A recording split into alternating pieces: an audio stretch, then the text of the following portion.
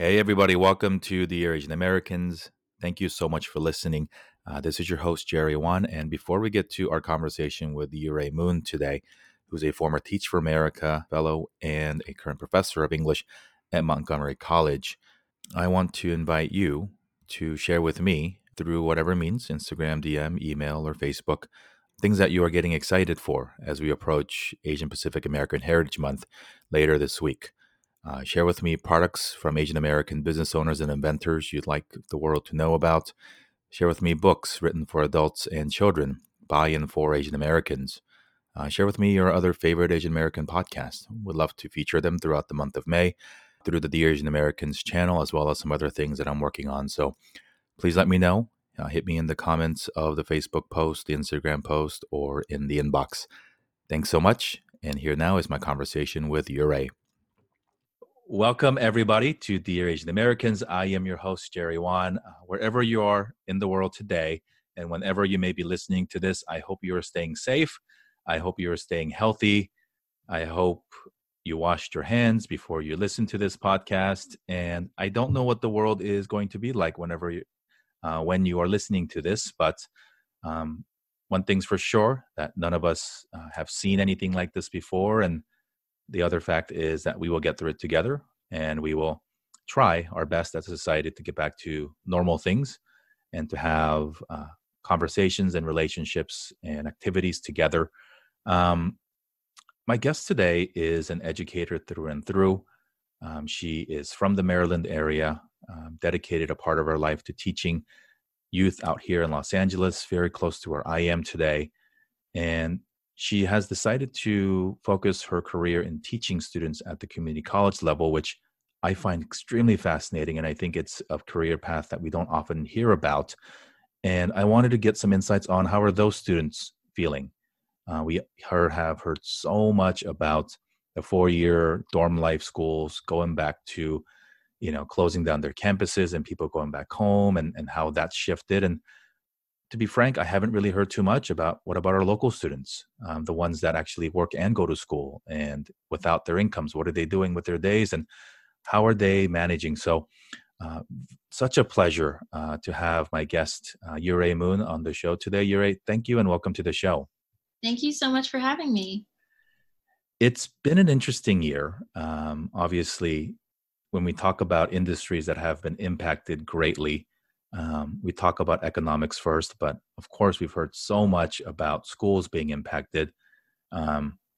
And fortunately or unfortunately, or just the way that the United States educational system is designed and built, there's no, Betsy DeVos, she probably wouldn't have anyway, but does not have the authority to say all schools are canceled or all schools are going virtual. So the decisions were made at a very, very local and, I guess, community-based level to help deal with and to really put public safety at the forefront of it. As we speak now in the middle of April, some schools or some state schools have not, which is frightening from where I sit. But so I'm excited to talk to you about all that and more in your journey through higher education yourself and then to teaching here in Los Angeles and whatnot, which I guess brings me to the front or the first earlier chapters of Yurei's story and life. Tell us about the Moon family's journey from Korea to America. How did that happen? When did that happen? And share with me a little bit about your earlier years of life. Sure. So my story and my family's story is quite unconventional when you think about the stereotypical East Asian family's immigration story to the U.S. My parents both were educated at Seogang University in Korea, in Seoul, and they met there in the art club. My dad was the president of the art club, and my mom was interested in submitting a piece to the student art show. So they met there and started dating, and then moved to the U.S. for graduate school. And so they had both had a solid education. They came here to further their studies. My mom was interested in English literature and journalism, and my dad was interested in pursuing his Master's of Fine Arts. And so, when I think about my peers coming from the Asian American community growing up, I didn't see a lot of families that had careers like my parents did. And my maternal grandmother was also an artist. And so I always felt a little bit different from, the very few Korean American classmates that I had and other Asians in the community. But like I said, my parents came to pursue their degrees and ended up, starting their family here. And my brother and I were born in the DC area. And, although they were educated, my dad started with some really low paying jobs. He started as a busboy. And another job that he had was just kind of doing some housework for an older woman. And he tells stories about like having to wash her underwear and cleaning her house and, struggling with English. And when he worked as a busboy in a restaurant, he tells us one story about cleaning up the table, and the tip that was left for the waiter got stuck to the bottom of a wet plate. So when he went to carry the stuff away, it looked like he was stealing the tip. And he didn't have enough English skills to be able to explain and defend himself. And so, while we do have stories like that in our family about the struggle that happened when my parents first arrived, I think that the career paths that they took were quite unique for the Korean American community, especially in the area that I lived in and grew up in. So my dad is currently a tenured professor at Georgetown University. He teaches art there. My mom teaches art at the community college where I teach. So we're colleagues. We go to faculty meetings together, which is so much fun. And so I grew up in a family, in a household where it was good and it was right and it was normal to pursue whatever your heart desired. And I hear all these stories, from my peers and others about pressure to pursue a particular path, the conventional careers. Medicine or in law or even teaching, but not so much in art, I think. And so I feel very fortunate that was my experience. And at the same time, although I felt that was a gift, I recognized very early on that was unusual, and it was a blessing to be able to have that kind of upbringing. I was also very isolated as a young person. I grew up in Bethesda, Maryland, and we had very few Asian Americans or other people of color in our community, mostly white community, a lot of Jewish families. I went to a lot of bar and bat mitzvahs in 7th grade and didn't really get to tap into my Asian American identity and culture until high school, when I met other Korean Americans from the local middle schools that all joined together in our high school. And I realized for the first time, there are more people who look like me and more people who sound like my families. And it became cool all of a sudden to listen to like HOT, which is probably young people now don't, all they know is BTS and the newer groups, but it became cool to listen to Korean pop music. It became cool to watch the dramas and, eat Korean food together and hang out together and have a little bit of a click. And so I think that's when things really started to change for me in terms of being excited about my identity. And then in college, I went all out. I was president of the Korean Student Association. Ooh, me too. Yes. And so was my brother. So, we really embraced that part of ourselves in college. And I was parts of lots of different student groups. I was involved with the African Student Association and the Filipino groups and all kinds of things. And I danced in the South Asian cultural showcase show every year. But, that's where I really became passionate about exposing my community at Georgetown to my culture. And, we sold Korean lunch boxes with bulgogi and rice and kimbap and kimchi every Wednesday in the middle of campus, and really got people excited about Korean culture. So it was quite a journey, but in terms of my family, I would have to say it was I know even today that we're quite unusual when you talk about the Korean immigrant experience. Going back to your father, who was an art student and now is a tenured art professor at one of the best colleges in the country, around the world. And that middle chapter probably is something that most of his colleagues or friends or anybody really knows about. And it's something that I think most of us don't ever get a chance to do. At least in your situation, your father was able to continue what he started, as did mine. So we are blessed in a way, but we are few for sure. And so I challenge and I encourage, if you're listening and you know your parents as a business owner or an entrepreneur or something, um, ask them when it feels right and feels okay. Like, what did you study? What Mhm. did you want to be? Had you Mhm. not moved here, what do you imagine yourself to be doing in Vietnam, China, wherever home is for them? Mhm. It's a conversation we don't have enough of. Does it change anything? No. But we don't, it's I don't know when we're going to air this episode, but I'm in the middle of reading this book called Mistranslations by New York Times writer and um, stand-up comedian Sopan Deb. And it's about him at the age of 30, refinding his parents and having all these conversations that he never got to have. And it's Mhm. really got me thinking about even, you know, out of the desire to quote unquote protect us as immigrant kids, our parents really left out chunks of history, particularly if the journey story wasn't pleasant, or particularly if the stories back home, whether it's at our grandparents or our parents' level, was not something worth sharing.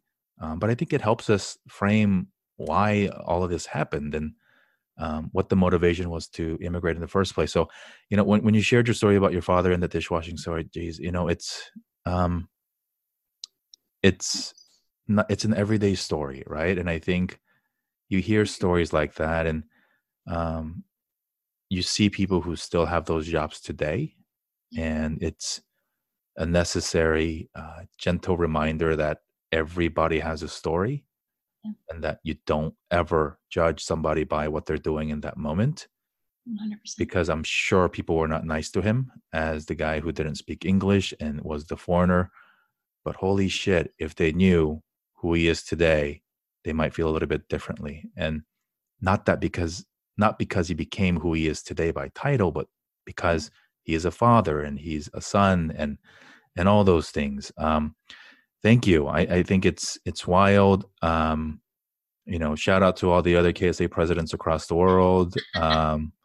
We partook in the highest levels of social gatherings, and Absolutely. I am probably responsible for starting a lot of bad habits in a lot of people. But some of those people that I did that with are still closest to me in my life. And you know we too at USC, this was before we got in so much trouble, but we just straight up like had an open flame grill in the middle of campus with, no running water, no, whatever, food safety guidelines we broke, right? Like straight up 20 pounds of bulgogi in a foam ice tray. And we're like, all right, $5 a plate, who wants? And we had lines, and the school people came and were like, what are you guys doing? We're like, selling food. And they're like, you can't do that.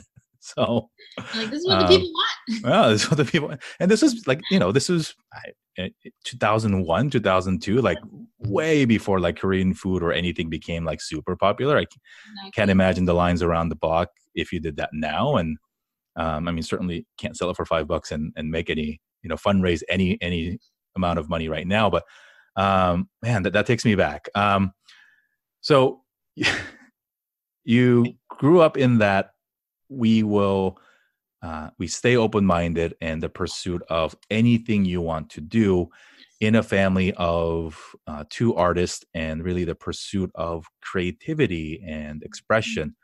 Mhm. Um, you then went to go to teach for America Yeah. and came down here to a very underserved part of Los Angeles. Yes. Um, Share with us first, what were the um, conditions leading up to you deciding to do that? And for folks who are not as familiar about the TFA process, did you want to come to LA? Was it a match process? And share with us a little bit about your life here in LA during the first couple of years after college. Sure. So I think when I got to college, especially going to a Jesuit school where, our motto was men and women for others, and we're all Mhm. about social justice. And I was friends with Jesuit priests, and we had conversations over lunch, and we did retreats, and it was constantly a part of the rhetoric in my undergrad experience to be a servant for others. And so that seed was planted very early on.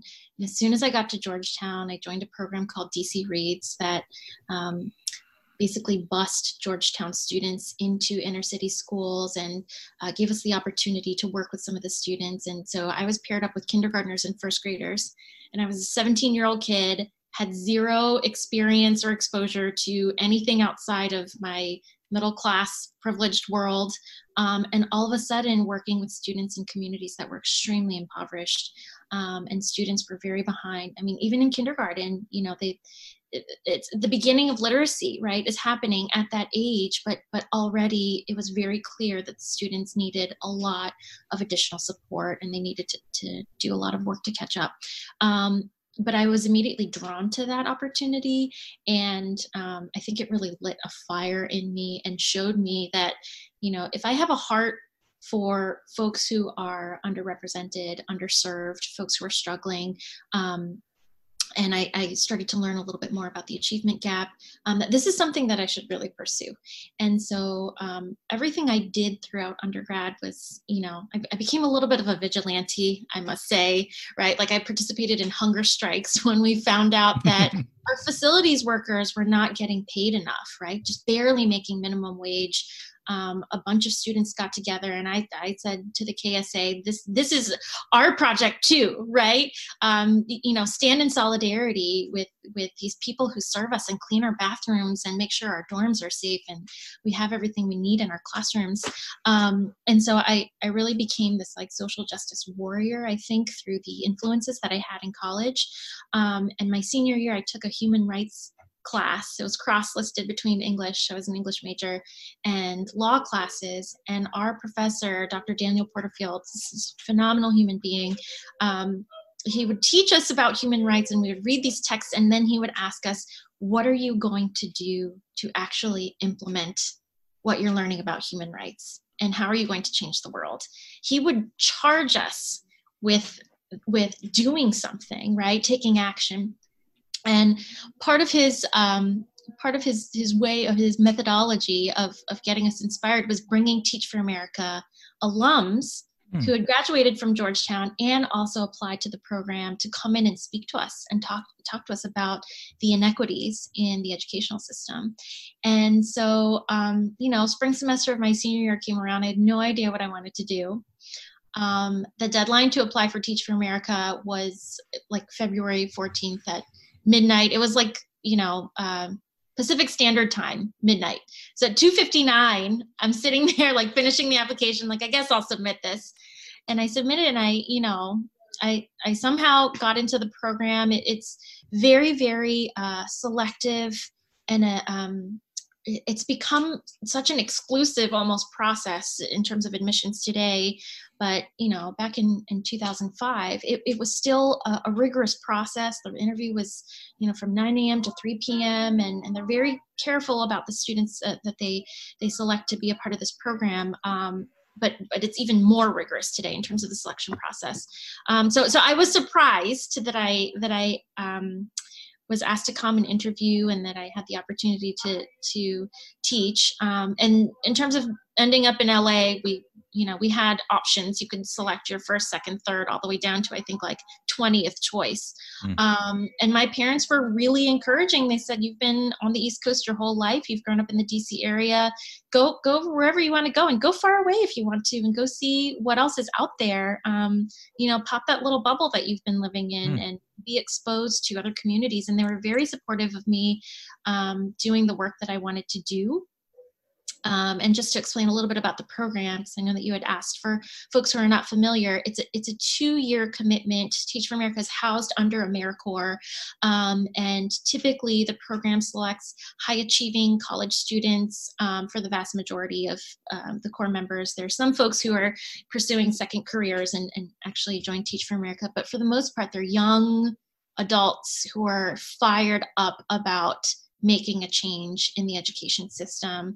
And even if you do not want to pursue education as a long-term career, a lot of folks end up joining the program so that they can really witness firsthand what the inequities are, and take their passion for justice and their excitement about making a small little dent in the really broken system, and going into classrooms for 2 years to try to have an impact. And the program has gotten a lot of criticism because it's only a 2-year program. There's a lot of turnover, but I have friends who I met in 2005 who've stayed in the same schools that they were placed in their first year. I have friends who have become principals. I have friends who have started their own schools in the inner city or in rural areas. And so I felt very fortunate to be a part of this program, and had my eyes opened when I moved out to Los Angeles. East Coast girl, anxious, uptight, moving out to LA. It was quite the experience, and I enjoyed it very much, but I also was really, really disheartened with how broken the system was. Witnessing that firsthand, seeing my students have low blood sugar levels and not be able to focus in the morning because they hadn't eaten since lunch the day before when they got free meals at school. Students hiding in my classroom because they knew that they were going to get jumped on the way home, because I taught 7th grade and that was the prime recruiting age for gangs. And so I had a lot of students say, "Miss Moon, can I hide in your classroom until I know that this passes?" We had lockdowns because there were gunmen running through the campus. Just a lot of gang activity, a lot of poverty, a lot of racial tension in the African American and Latino communities, and these beautiful, beautiful young people who came to class every day and just craved stability, craved unconditional love. And some of them ended up doing great. Some of them graduated from middle school and high school and went through the UC system and now have jobs and families, and it's such a joy and an honor to have been a small little part of their journey. But yeah, that's how I ended up with, starting my teaching career. I did not know I was going to stay in teaching, but here I am many years later, still doing the thing.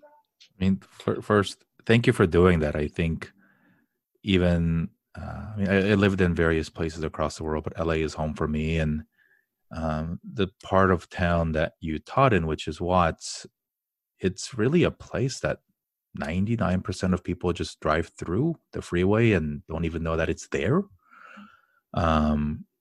We associate it with a lot of negative events that happen based on what makes the headlines and what's happened in history books. Yeah. But for you to actually do something, and I don't know if you actually knew the history and the conditions and the danger that you were putting yourself in, because it's, it's still a part of town that during certain parts of the day that is not advised to go in, right? So it's real. It's something that it's not just a TV thing. It's an actual real problem, and particularly students in that very impressionable age. It's really, really disheartening to hear. So I guess, up until that point of coming out to Los Angeles, you obviously lived with your family through high school. Then you went to the school where your father taught, which sure, you didn't see him every day, but Well, I definitely tried to separate myself and my college. There were times when he would, call me up and say, "I put $20 and a lunchbox in your art locker," and my parents would every once in a while knock on the door unannounced. So, I didn't see him every day, but enough to still keep the bond, So tell me a few stories of you coming out to LA, because for most folks, going to college away is sort of your first experience of truly being independent, in a different zip code or even a different country. Sure. But for you, that was delayed a little bit until you had not only a sort of a career change, but a massive, massive environmental change in your surroundings, but also in your what you did day to day. Did you live in the community where you taught, and what other things about Los Angeles helped you sort of make sense of who I was and who I am experiencing today, and what you wanted to be after Teach for America? Yeah, so I didn't live in the community that I taught. Uh, you know, almost all of the 300 plus core members that were out in Los Angeles, which it was the second largest core after New York, did not live directly in the areas where we were teaching, which, you know, in itself, it's in one way that was the safest way to exist. And on the other hand, it's problematic, right? Their students are not seeing people in their classrooms teaching them who always look like them and are part of their community. So um, anyway, that's sort of a tangent there. But my life was, you know, to answer your question, it was very different living out in LA and dedicating basically most of my life to thinking about my students or lesson planning or grading their papers or calling home to make sure that they were okay or calling home to say, you know, your son cursed me out today in class or whatever it is. I was so, as many of my peers were, incredibly invested in my students doing well. And so in that sense, my life changed radically. It was interesting to be one of the few Asian teachers in the school, mostly Latino students, some African American students, and I think besides one Vietnamese American teacher, and then my second year, we had another Korean American teacher who was actually a childhood friend of mine, somehow end up out there, and then a Chinese American teacher as well. But it was a staff of maybe, I don't know, maybe like 60 to 70 faculty and staff, a huge school, 1,600 students. So to be just, you know, between 1 and 3 Asian American teachers, I think it was an interesting experience for my students because Right. some of them had never met an Asian person before, right? And so I was often called Chinese. I was asked, you know, can you show me how to write my name in Chinese? You know, I had students ask me, Miss Moon, don't you think it's weird that you're Chinese and you're teaching us English? And so, you know, over time, they really learned a lot about my culture. You know, we talked about Korean culture. I taught them Korean phrases. I taught them how to write their names in Korean, and you know, and I exposed them to Asian American literature, right? So, you know, one of the first short stories that we read in our short story unit was Two Kinds by Amy Tan. It's a chapter out of her novel The Joy Luck Club, and that's a book that I grew up with because my mom is an avid reader and she always loved Amy Tan. But my students had never heard of her. They'd never read anything written by anybody like that before. They had never learned about Chinese history or about, you know, bound feet. We talked a lot about how women used to have their feet bound. And I actually have extraordinarily, like, freakishly small feet. And so they were like, Miss Moon, is that what happened to you? Did they find your feet? Are you okay? And so I felt so privileged to be the person to expose my students to a culture outside of their own, and to be someone who allowed them to ask these questions and have these conversations that I thought were so important. And so it, you know, it was not only an experience for me and, you know, a resume builder and all that kind of stuff. It was such a gift. It was such a gift to meet my students and to be a part of their lives. I think what you did, though, which is something that a lot of us do, which is, or just fall into, is this sort of being the ambassador for, Yeah. like, for a whole damn continent sometimes, right? Like, because we come across people for whom that's their only or first encounter. Mm-hmm. I think then there are a number of ways to react to that situation or that gift. And I think the way you did it, which is to share your story and to take the opportunity, because there certainly are a lot of other teachers in your shoes where it's like, doesn't matter what I look like, I'm here to teach you English, sit down and read, right? Mhm. Or I don't know if it's appropriate for me to bring in me into the classroom, Sure. because you have guidelines and syllabus, and and it certainly happens more, I think, in the workplace where we choose not to uh, lean in or to uh, really have us shine for the way we look and the way and the lives that we lived, and then just have our merits, or our paper versions of ourselves really speak volumes to that. So it is very, very cool to hear you share stories of at least giving those students a very positive first experience of people that look like me and you, because their first non-human experience was probably media.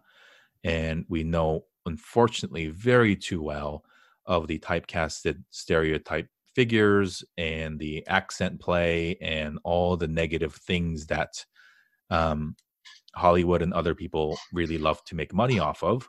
Mhm. So I think that's cool. And I think there are countless other people in your shoes that go into that, work too, because it's tiring. It's exhausting. A little bit about me, not too far from where your school was. I have the honor of serving on the board of a charter school, which is a K through 5 school called the Global Education Collaborative.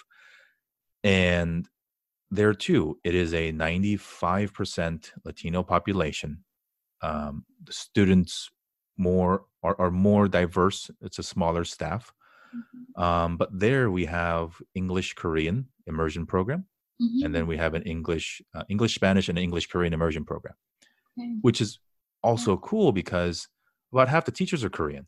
And Yeah. so they get to not only teach the language, but also to share personal stories of, hey, this is who I am and this is what's important about my culture. So Mhm. um, the times that I get to go visit and just observe classrooms, it's crazy. For those of you listening, Korea's history from war torn to what you think of it now is crazy, Yeah. fast, and because we're a tiny little peninsula country, we still get geeked out when people who don't look like us speak our language and know stuff about our country. It's a very like, oh my God, like I feel so honored. Like it's still crazy. And then when you see 10-year-old kids in Los Angeles, like write words in Korean and speak Korean.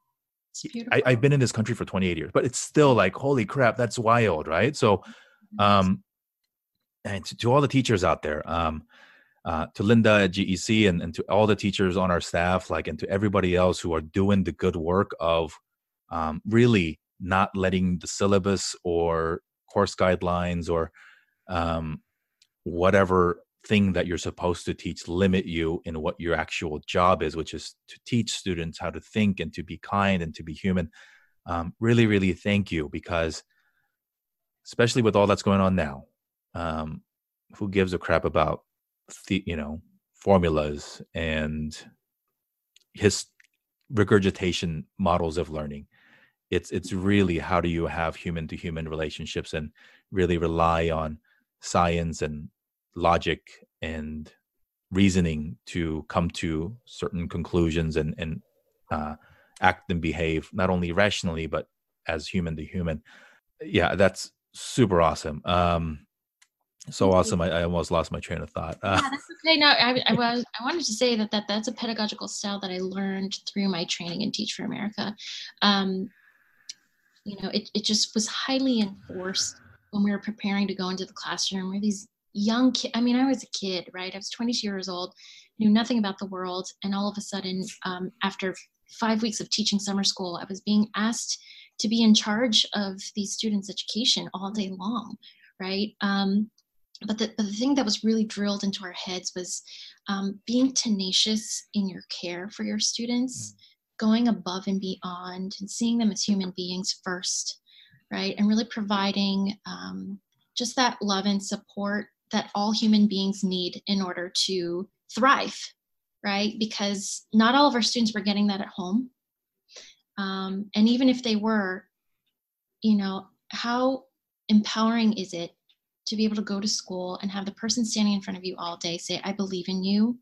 I care about you. I see that you're not doing well sometimes. And, what can I do for you? And those are practices that I still use today with my college students, 100%, especially with what's going on with the pandemic and all of us being quarantined. I've upped that practice because a lot of my students are suffering incredibly right now. And so I truly am thankful that was the way that I was trained. That was the model that we used to care for our students many years ago. And it's still, I think it's paying off now that I know that that's important. So post TFA, most students or most TFA alumni, if you will, like as you mentioned, go off into other things. Certainly I had a lot of friends in business school who are TFA alumni, and that's a common exit, if you will, to pivot through that way. You decided to stay in education. You pivoted to a charter school and then to a coaching or a college program, and eventually to the local community college in Rockville, where you played a number of different roles. Why continue to teach, and then why community college? Sure. So I distinctly remember when we were being inducted into the Teach for America Los Angeles Corps, they had us raise our hands and make a vow that we would commit our entire careers to contributing towards closing the achievement gap. And whether that was through medicine and serving underprivileged communities, or through law and working for immigrant communities, or serving those in the criminal justice system who have been wrongly accused, or whatever it is that you're passionate about, they had us actually raise our hands and make that solemn swear. And so that's something that I did take very seriously. And I think once I experienced firsthand just how terribly unjust the circumstances are for some of our students, I could not stray away from this career path. It was not something that would ever happen for me. And so, as you said, I stayed in the classroom for a little while longer. I moved back to DC and I worked at a public charter school there called the Seed Public Charter School, which is the only public boarding school in the entire country. And then I moved on to a nonprofit that served first generation college bound students. And I started it was an access program to help students get into college, but then I founded the program that received the students and supported them once they got there. That nonprofit is called College Tracks. And then I decided I wanted to go back to the classroom. So I went back to school. I went back to Georgetown for my master's in English so that I could teach at the community college level. And I was very, very specific about not ending up in the ivory tower, because although I went to a school that looks like that, I also understand that those students are going to be fine. They will always have quality educators. They will always have a system that roots for them. My students at the community college don't always have the odds working for them, the odds in their favor. I have many, many students who, English is not their first language. Okay. I have many students who are the first in their family to go to college, and they don't have a support system at home. I have many students who are working long, long hours, or raising children, or caring for their parents, or living by themselves, right? And they're 18 years old and they have no support system.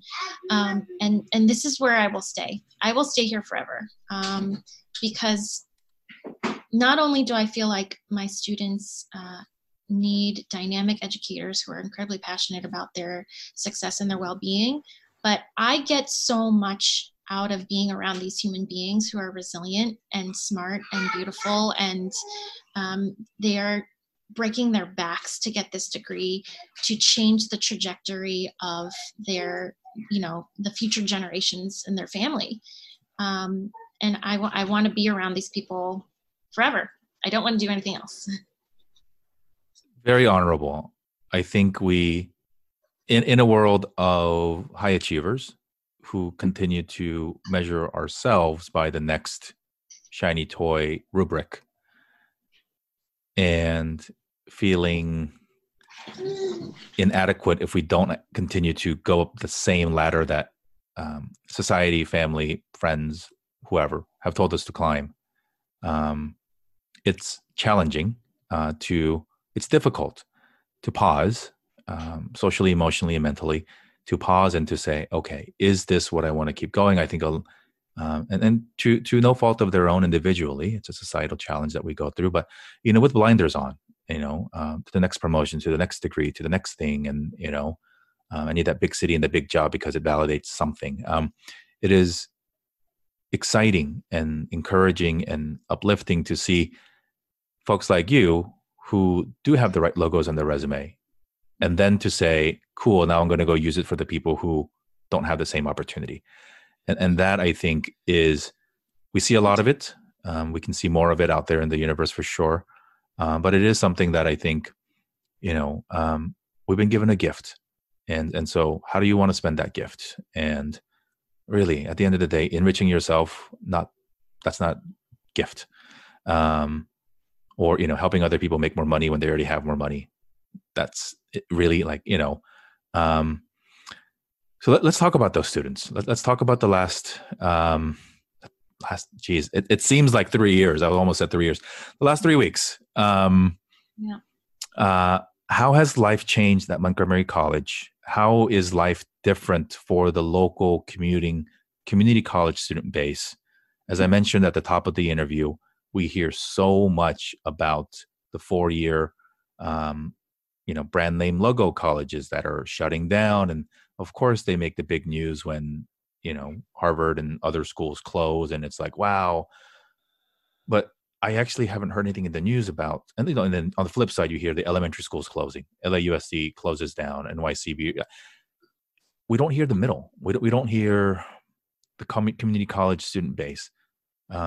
What have you seen your students go through, and as you communicate with them now from the perspective of a professor, Sure. What are you hearing? And for those of us listening, like, what can we do? Sure. Really good questions. Thank you so much for asking. So unlike students who are living on campus at the 4-year schools, and, have returned home, and many of them are with their families now, my students are all commuter students. We don't have any dorms at the community college. And so in terms of, consistency of home life routine, they're where they originally were. And I'm really thankful that many of them live in this area. Some of my students are not from here though. And so I have a student who is from Vietnam. I did not hear from her for several weeks, and I was texting her, I was emailing her. She wasn't showing up to class, wasn't handing in her assignments. Finally, I heard from her yesterday. She said that as soon as the pandemic got bad, her mom put her on a plane, flew her back to Vietnam, where she was immediately placed in a quarantine camp for 2 weeks because she had come straight from the United States. And she was only allowed one phone call a day to her mom. She had no internet access. And her main concern was, what is Professor Moon going to think of me? As soon as she got home, and I'm not the type of professor, like I'm not a hard ass in the sense that, like, yes, I have expectations and I hold my students accountable, but my students all know if something is going on with you, you just talk to me and I will help you figure it out, right? I understand life stuff happens. But she was worried that I would think that she had just completely dropped out of the class or didn't care anymore. And she emailed me and said, I just got out of this quarantine camp. And do you think I can catch up? And so when I think about the students who are not from here, their families aren't here, and how much they struggle during the current situation. I have another student who's from Mali, in Africa, and she's living here by herself, and she's 18 years old. And so my main question for her every time I talk to her is, do you have groceries? Do you know where to go? Do you have enough funds and enough, support? Do you feel okay living in complete isolation right now? So those are the questions that I'm asking of my students these days. I'm definitely upping the level of personal care that I provide, because Many of them are doing great. Many of them continue to thrive, and they have regular internet access and computers, and they have families who are caring for them, and they don't have to work, and they're fine. But many of my students don't have laptops right now, and we've had to make special requests to our foundation to get them emergency funds to access a laptop. Some of them are writing their essays, like their 5 to 6 page papers on their phones, on their notes app, you know. I have students who work at Costco. I have students who work at Target. They work at, grocery store. They work at Domino's, and they have to work these like 12-hour shifts because those industries are still going. And really, aren't they, in addition to our healthcare workers, aren't they our heroes today? You know, just really making sure that we have continuity of some kind of normalcy and access to the things that we need. And then I have students who are totally out of jobs and they're struggling. They're really, really struggling. And, you know, a lot of times my students are bringing in income to support the rest of their family. And if you're working in retail or, you know, working in the restaurant industry, it's really, really challenging for them right now. So I try to check in as often as I can with them. I have lots of office hours, and they understand that my kids will be there, right? They are all very used to seeing my little ones on the screen now and have a lot of grace with me. And I tell them, just as patient as you are with me when my kiddos are screaming and wanting to sit on my lap when I'm teaching class, and they're here during office hours asking me, what am I doing? I also try to have the same grace with them and understand if their papers aren't getting submitted on time, it could be something more than just they're being lazy. Most of the time, it's something else that's impeding their ability to submit assignments on time or show up to my online class. And so I try to be mindful of that. And, you know, think about like Psychology 101, the Maslow's hierarchy of needs. You know, if they're not eating, they're not feeling safe, they're feeling anxious. A lot of them have health conditions and they're feeling very, very nervous about getting sick right now. That I need to address those needs first, right? I'm not a doctor, I'm not a psychiatrist, I'm not a social worker, but as somebody they trust and someone who already has a relationship with them, they might be more likely to come to me than somebody that they don't know. And I might be able to point them to a resource that's available through the college or through the county, and help them out a little bit. That, to me, that's way more important than, are you going to format your quotations in MLA format properly? You know, right now everyone just needs to be okay. And many of them have said too, is that some instructors are choosing not to do the synchronous online classes where they're holding their class at the same time as the face-to-face class originally meant. I'm choosing to do that because my students have told me it brings them a sense of stability and normalcy, and that they like the structure. And if they don't have that, they've got nothing else going on in the day. They're home all day long, some of them. And so I'm choosing to do that. It's really hard to do that with everybody at home and homeschooling. And, you know, I've got a 6-month-old who needs bottles made and he cries and all that kind of stuff. But it's important for me to have that sense of continuity established for them. You mentioned you're not a doctor, you're not a psychiatrist, but you know, you don't need a degree or a license to care. And you certainly don't need one to be a human being. And I think it's a important lesson. It's an important lesson. It's a necessary reminder that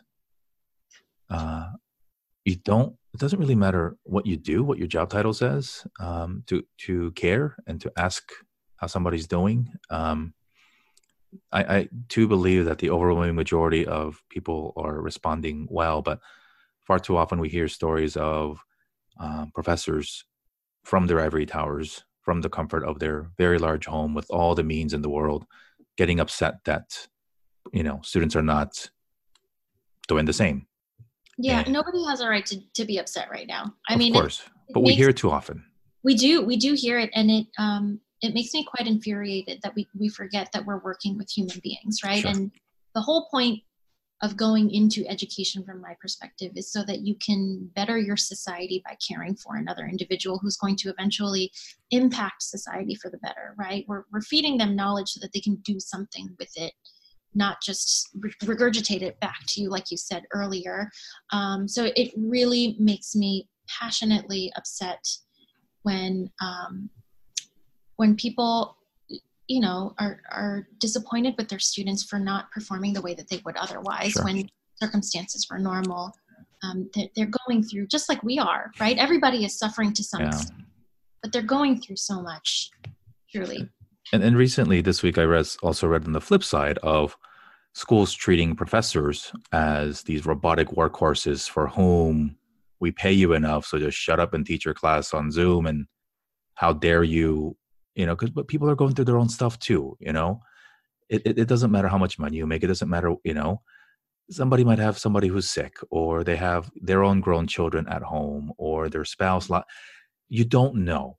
And as unfortunate and as infuriating as it is to hear these stories, both from academic environments and corporate environments where people are just either willfully or just stupidly ignoring the realities of emotional and mental health right now.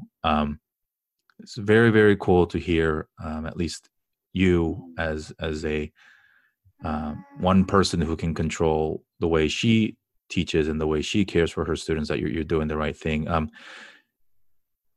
lot of our listeners are students, and at least I think they are. If you're not a student, sorry. I hope they are. I hope they are. But share with the audience of students something to encourage them, because everybody's going through a lot of stuff right now. Yeah, I would say, when I was in undergrad and grad school, I had a lot of life stuff happen. I'm a cancer survivor. I endured that through undergrad. And then in college, I had a family member who was very sick, and I was going through, just personal stuff. And I felt really intimidated when I was much younger to tell my professors what I was going through, because I felt like, why would they care about this stuff that I'm going through, right? Especially in some of my larger classes where I felt like just a number, just a name. I had no idea that they would be receptive to me coming to office hours or sending an email and saying, I am struggling right now. I am suffering right now. Is there anything that you and I can talk about that might allow me to get through this class somehow? Is there any support that you can offer me, or any resource you can point me to? And in grad school, I learned, to advocate for myself a little bit more, and I felt more comfortable with that. And I have to tell you, every single time I approached an instructor, no matter how stoic they seemed in the classroom, every time I approached an instructor personally and admitted that I was struggling, the response was always, thank you for sharing that with me. I'm sorry you're going through this life experience. Let's figure out a plan to help you get through the semester. Always, 100%. And I have to say, just knowing the attitudes and the teaching philosophies of my colleagues at Montgomery College, I know, especially the folks that I'm close with, they would say the same thing. So if you are a student and you are listening, and that's one lesson that you take away from this, please know that most, if not all, of your instructors went into education because they care about young people. They care about young people's lives. They care about you doing well. And so if you're ever struggling either with the content, right, academically, or you're struggling with just life stuff, approach somebody that you feel, even if you don't feel 100% comfortable doing this, approach someone who seems the most approachable out of all of your instructors, and just be candid about what you're experiencing. More times than not, they will offer tremendous care and support for you. Thank you. And thank you for sharing all your stories. As I alluded to earlier, the path that you've chosen, many of our peers choose education, but most of us, because we were pressured or expected to pursue more high visibility or more achievement-oriented paths, even within given specific career paths, don't necessarily choose a path you chose, which is putting yourself in harm's way physically, choosing a path or early, stop through Teach for America. And certainly you're not the only one, but there are not enough of people who then choose to stay at the community level. Um, I think you lead through your own actions and the stories that you share. And we've heard the little one in the background from time to time. So even with all that, extra thank you for making the time to come in and share your story with us. And I really, really hope that somebody listening out there is feeling a little bit more at ease, whatever the heck it is that you're going through. Know that you're not alone, and there is somebody like Yurei in your life who will take off all the layers of teacher, professor, person who gives you a grade, your boss, and just connect with you on a human to human level. And it may seem daunting because it is scary, particularly for those of us who are raised in cultural, religious, or social constructs that says you never talk to your teacher. You always respectfully say, sir, ma'am, doctor, whatever. We forget that they're human too. And so always remember that, not just in school, forever. Every single person that you meet, whether it is the person bussing your table after you walk away or your professor, we are all human at the end of the day. So thank you. I want to end the show in the same way that we end all of our shows, which is going back to the name of the show. Dear Asian Americans Letter is a passion and a love project of mine, dedicated to Charlotte, my daughter, but really it is a letter to us and from us, and ultimately for all of us.